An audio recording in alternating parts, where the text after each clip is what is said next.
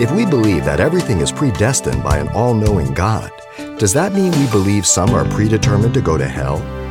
Well, today Pastor Xavier Reese discusses the simple truths about this difficult issue that has had Christians confused for 2,000 years. Let's listen. Commitment is to the call of Jesus to follow him. Real basic. The Lordship begins in salvation and must continue on. To lose sight of myself, take up my cross, and follow him. Mark 8:34 says. Deny yourself, lose sight of yourself. The problem is when we don't know Christ, we are the focus of our life. And so we can't get beyond ourselves. I'm to understand the most basic problem of my life was I'm to lose sight of myself so I won't lose sight of others as a Christian, because we live in community. Come and follow me, he told Levi, the tax collector. Mark 2:14. Follow me.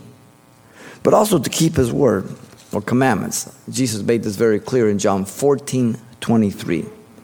He proclaims, I obey. He initiates, I respond. Jesus initiates by the Holy Spirit, and I respond as I responded when I heard the gospel. A co-participation because he chose me. John 15:16. God has never predestined anybody to go to hell. And God has never forced anybody to go to heaven. It's a choice you make by responding to the gospel of Jesus Christ.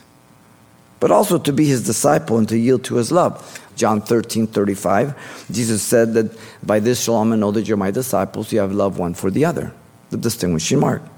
The love for family members is always the greatest mark of commitment because you know all their faults. To love strangers is easy. You don't know them. But to love a family member, to love a husband, to love a wife that you know everything about, now that takes real commitment. Jesus said, I'm the way, the truth, the life, and no man comes to the Father by me in John 14:6.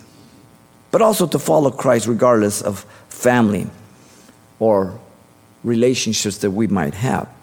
Jesus made this clear in Matthew chapter 10, verse 34-37. If you examine the teachings of Jesus, you would have the tendency to think that he was anti-family. If you understand his teachings, you know that unless you love him first, then you really are not going to love anybody else the way you should. So if you deny Christ because you don't want to forsake father and mother, then he says you're not worthy of me. He's not telling you to hate your mother and father, your friends, your sons, your daughters. He's saying the only way you can really love them right is first to come to me and then love them through my love. That's what he's saying. Doesn't mean we hate our families, doesn't mean we abandon our families, but it means we obey Christ in the call of the gospel. He said in Matthew 10:38, he who does not take up his cross and follow me, he's not worthy of me. You've been listening to Simple Truths with Pastor Xavier Reese, a daily devotional of the enriching and precious truths found in God's Word.